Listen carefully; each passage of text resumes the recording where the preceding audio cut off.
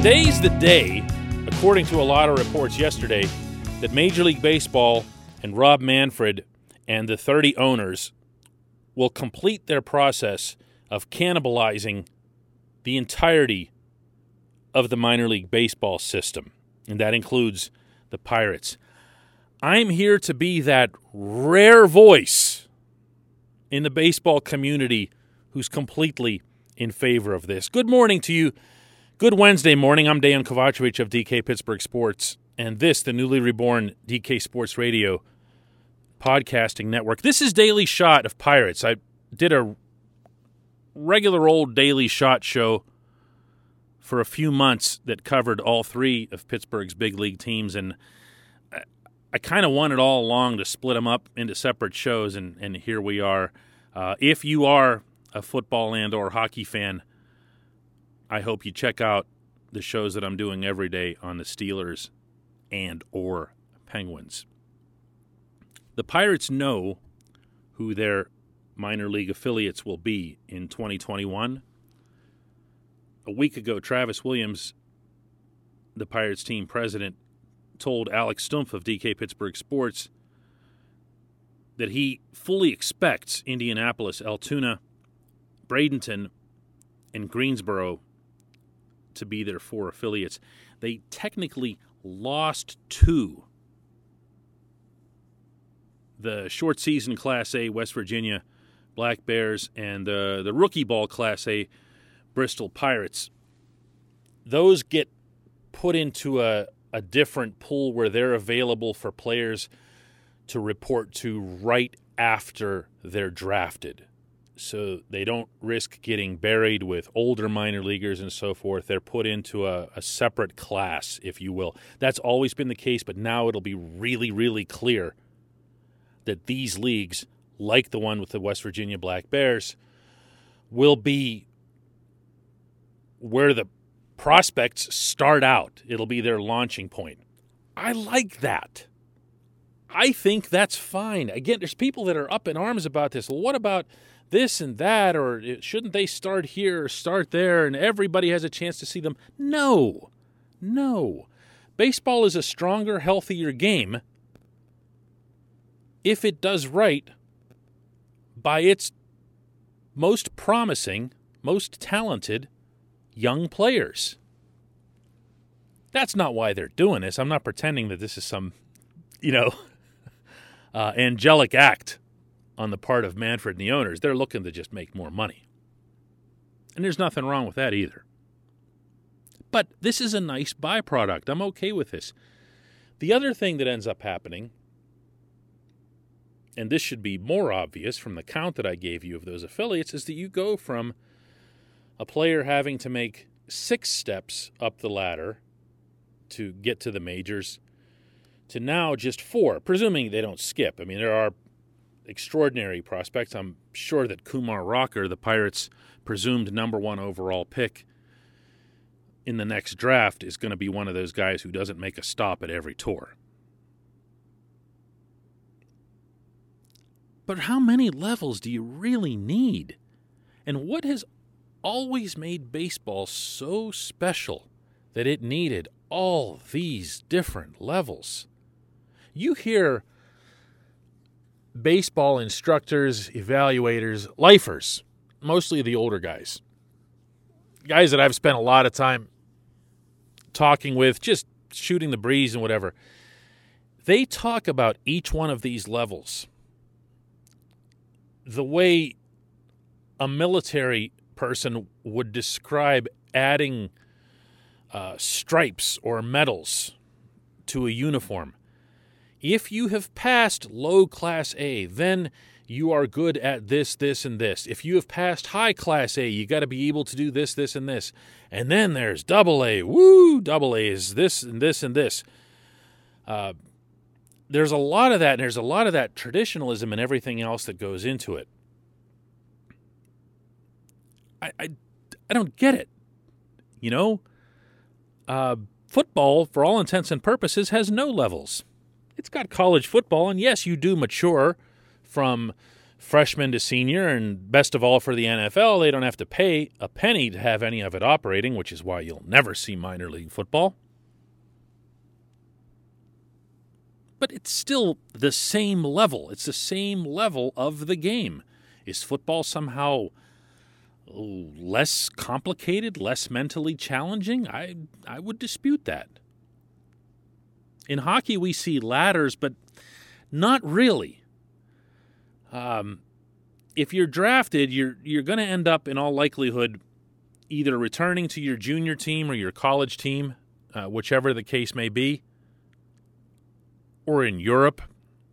But by the time you get to North America, you're not starting out in the ECHL. That's extremely rare that someone does that and makes it all the way to the NHL. It happens, but it's not the path. The path is you sign and you go to the AHL. You spend as much time there refining what it is that you need to get to the NHL, and then you get there. It's not multiple tiers. Baseball gets so romanticized, and I don't really think that it applies here, except for one thing. I would hate to see Major League Baseball taking this action and then taking it for granted by abusing what they've done into the future, maybe even to the near future, and closing up minor league teams across the country. I could say that out of some sap and whatever for the communities that value minor league baseball. But the fact is, the ones that really value it and support it aren't likely to be in much threat of losing their teams. I say this way more from the pure baseball standpoint. This sport can't afford to be shuttering stadiums of any size anywhere. I can't state that strongly enough. Whether they're pros, whether they're small-time independent pros like the Washington Wild Things down in the Frontier League, they're not affiliated with anyone, never have been. So they're not part of any level. It's just independent ball. It's what they call it. Anyone can play. You can't afford to be losing those any more than you can afford to be losing sandlots, high school programs, girls softball programs, while I'm at it. Sustaining, maybe even building, rebuilding interest in this sport, passion in this sport. I almost always talk about this in the context of bringing back the salary cap so that markets like Pittsburgh and so forth can feel more a part of the majors and everything else. But it extends way beyond that, what's happened to baseball. Participation is way down in the United States. It isn't in other countries, which is why you're seeing more players come from the Far East, more players come from Latin America. But it is in the United States. And that's not a great place to be. Overall, though, I'm not going to be one of those people who jumps on this and criticizes it just because it's not how we've always done things. You don't need 6 levels to make it to the majors. I don't know that you need 4, but 4 is okay, and 4 is enough to keep a lot of ball fields open across our country. When we come back, hey, more baseball, right?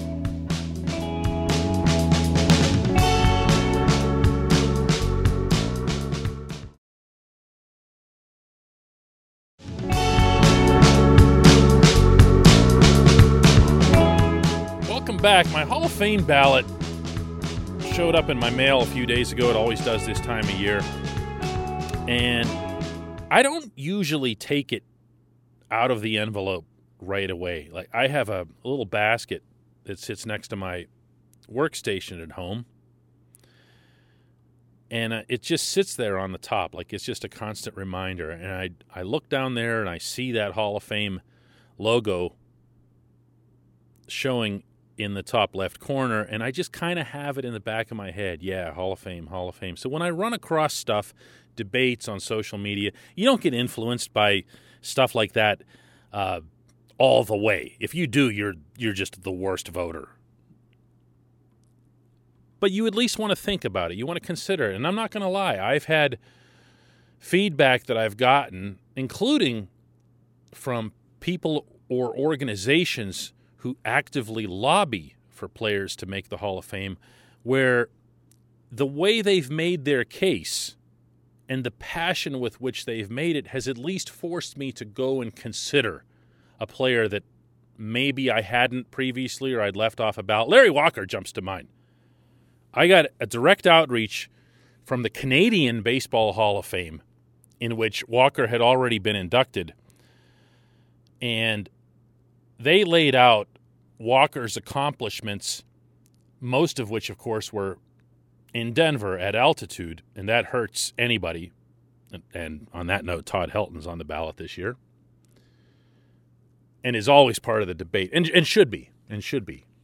But there's a way to normalize those statistics. There's a way to put those performances in a light where, okay, if that player had been playing at a normal ballpark, a normal elevation, this is what that player likely would have hit, or this is how that player hit on the road.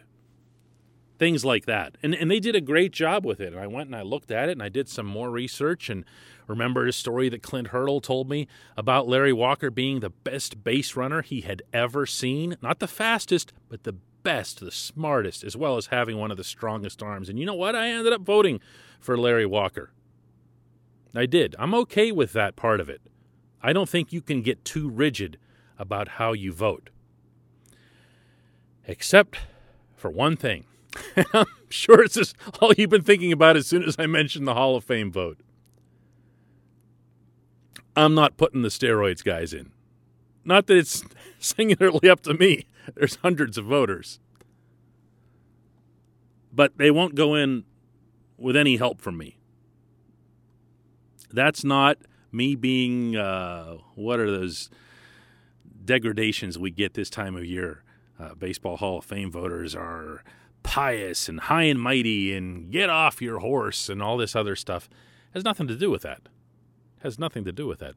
Baseball has a rule, has a guideline that's been in place for what qualifies as a Hall of Famer since 1936. Do you know what happened in 1936? That was the year of the first Hall class. You know, the one that had Babe Ruth, Ty Cobb, Honus Wagner, Walter Big Train Johnson. The greatest class we'll ever see because they encompassed a half century of players. It'll never be topped. The criteria that was given to voters in 1936 has not been changed one syllable. It's something that the Baseball Writers Association of America is very proud of. And they point that out to us on our ballots every year. This is the same criteria. The character clause was not something that we invented. It wasn't something where we went, oh, you know what? That's a bad person. I'm not going to put them on my Hall ballot. That's just not what happened. The character clause has always been there because baseball, more than any other sport, went out of its way to guard against nefarious characters following the 1919 Black Sox scandal in particular. Are there some garbage humans enshrined in Cooperstown? Oh, yeah. Go read about Babe Ruth. Read a little bit about Ty Cobb, too. These aren't angels. I don't know how differently they would have been handled in 1936 had they been in a world of, Twitter and Facebook and everything else where every single move they made would have been displayed and scrutinized. But those votes were conducted then, and these votes are conducted now. I get stuff from people who say, look at this terrible guy from 1940. You had no problem putting him in. It's like, dude, I didn't put him in. my mom wasn't even born then. It's fun. I'm not making it out to be anything negative. The one concern I have about the ballot this year is that it's not good. It's not a great group. You're going to have some writers. I don't know if I'm going to be or not going to be one of them who will send back empty ballots, and that'll be a thing unto itself. How can you send a ballot back with nobody on? Look, if you don't belong, why should you get a vote? Never understood that. I've heard from, even gotten a little bit of pressure from older writers who've told me, always fill out all 10. Always fill out. You're allowed to take 10 off the list. Why would I do that? Why would I check a box next to a player that I genuinely would never want to see in Cooperstown? Anyway, fun stuff. I'll have more on that as the process deepens. The deadline to vote is the end of this month, and the selections get announced roughly a month later. When we come back, just one question.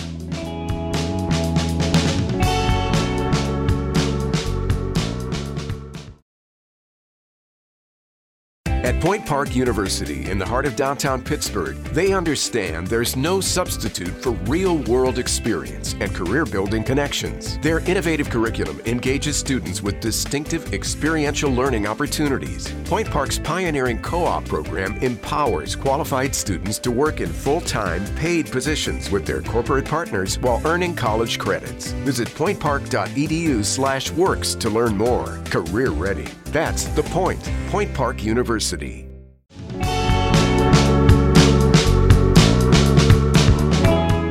Welcome back. It's time for Just One Question, and that's brought to you by North Shore Tavern, right next to Mike's Beer Bar. If you're looking for a tremendous dining experience, and I do mean experience, go check out our friends at the North Shore Tavern. It's directly across from PNC Park, and again, right next to Mike's on Federal Street. It's the home of Steak on a Stone. If you don't know what that is, that's what I'm referring to when I say experience. You enjoy your steak finished on a hot lava stone, like 800 degrees, right in front of you, where you ensure that each piece is cooked to your exact liking. Come see why everyone is talking about North Shore Tavern's Steak on a Stone. Today's Just One Question comes from John Lease, who asks, considering how low the Pirates' payroll has been for the past 40 years, how is it possible that trading players for financial flexibility isn't just laughed at? Not sure where to start with this without doing some fact-checking here, John. If you go back to 2013 to 2018, the Pirates' payroll was right around the $100 million range, franchise records most every year. I don't know how anyone would characterize that as low. If you want to go back over 40 years, well, I mean, I can correct you on that one too. When the Pirates won their 3 division titles with the Bonds, Bonilla, Van Slyke teams, 90 through 92, all 3 of those teams had the highest payroll in all of baseball. So it sounds like you're just kind of taking whatever it is that you hear, people say at face value and, throwing it into a question here. I'm trying to be nice. But the same goes for the phrasing financial flexibility. It's just not something I hear them say. I don't hear that term come out of Ben Cherington's mouth. I don't hear it come out of Travis Williams' mouth. What the Pirates are doing, these Pirates, run by Cherington, run by Williams, is setting the stage to have a legit, deep farm system. That means both quality and quantity. There's very little for them to gain by spending at the Pittsburgh level now. That's just true. That's not a lie. That's not pocketing it, running off to Seven Springs or whatever else. It just isn't.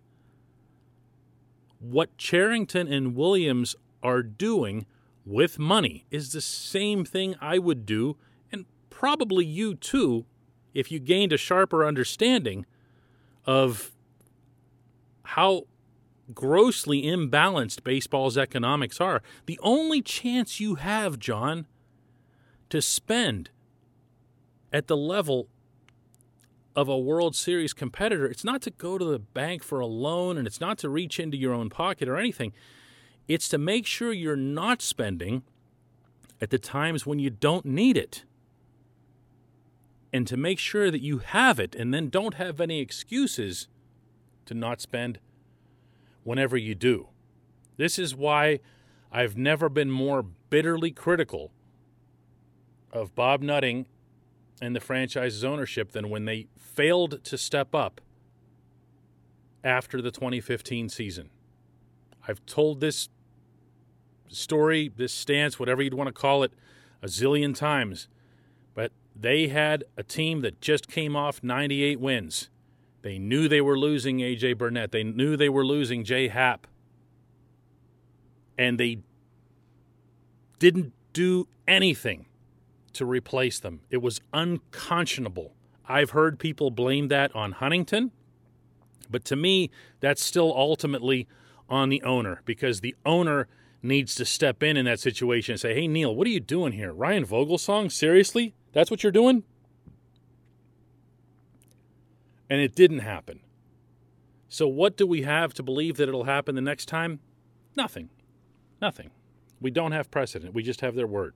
And we have the fact that these are new people in charge who left other really, really good jobs to come here based in large part on the promise that they'll be able to spend when they feel it's right. Appreciate the question. Seriously, I hope you didn't take any of that like in a bad way or whatever. Just there's so much misinformation on that subject, and it's so common, and it's so acceptable to people to say the wrong things about this that it drives me nuts. Thanks to everybody for listening to this. We'll have another one tomorrow.